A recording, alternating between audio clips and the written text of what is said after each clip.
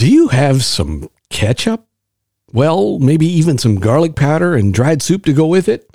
If you know where this is going, my friends, I'm hoping you'll hang out for a little bit as I add a little Jesus to a feel-good story.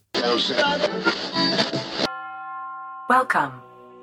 Hello, hopeful. This is Roger Corville, and this is for the Hope's Always Be Ready segment, where we supplement our daily Bible read-through with a short exploration of an idea, something that relates to us thinking more strategically and biblically and living more effectively as Sunday morning touches down on Monday morning, with the exception of maybe lightening things up a little bit on Fridays. Now, if you didn't catch that opening reference, here's the backstory.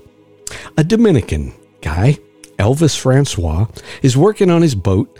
The weather shifts and he gets swept out to sea in the Caribbean. He can't navigate home. I'm not sure why.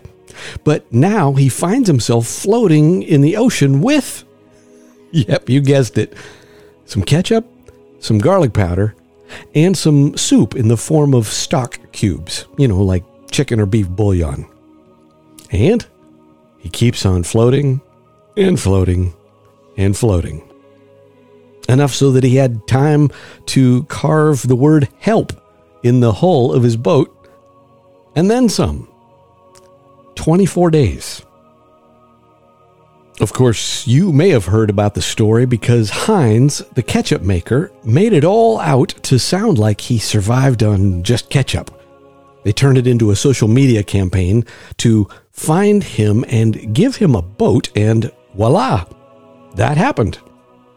I'm sure, of course, the 4.8 million social media hits they got along the way had nothing to do with it. The good news is that a plane flying over saw Elvis and, well, now Elvis is safe and sound and the owner of a new boat. Now, given that sometimes here on this Always Be Ready segment, we talk about the world, I think there's more to this than just make sure you have some food on hand. And by the way, if you are not convinced that you should have some level of preparedness, and this isn't usually what we talk about here, but you want some stats, go back and listen to episode 93, where I made the point about not only being able to feed my sheep materially, but spiritually as well. There's one thing that I would like to add today, and I hope it surprises you. What makes the church the church? Well, the answer, of course, is Jesus. Rich or poor, black, white, or brown, we are unified on the person and work of Jesus, which is both a who that we're unified on and a what. Jesus said, "Follow me."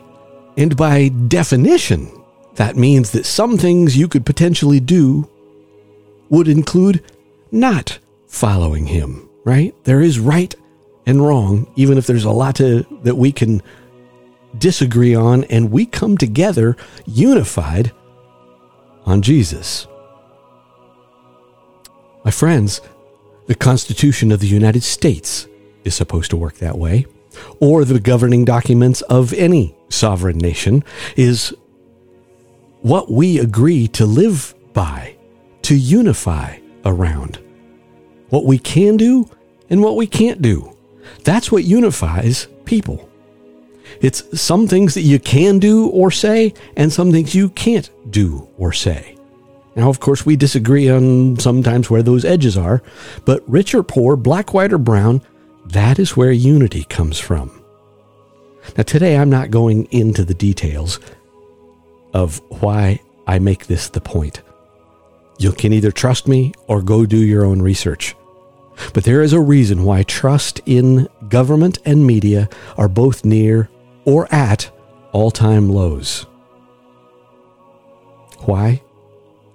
Because if justice under the law is selectively enforced, there is no justice. If freedom means I can declare myself to be a woman and force you to abide by that, there is no reason. Because if there is no unifying document that we agree together to abide by, there is no peace. There is only power. What do we have without Jesus?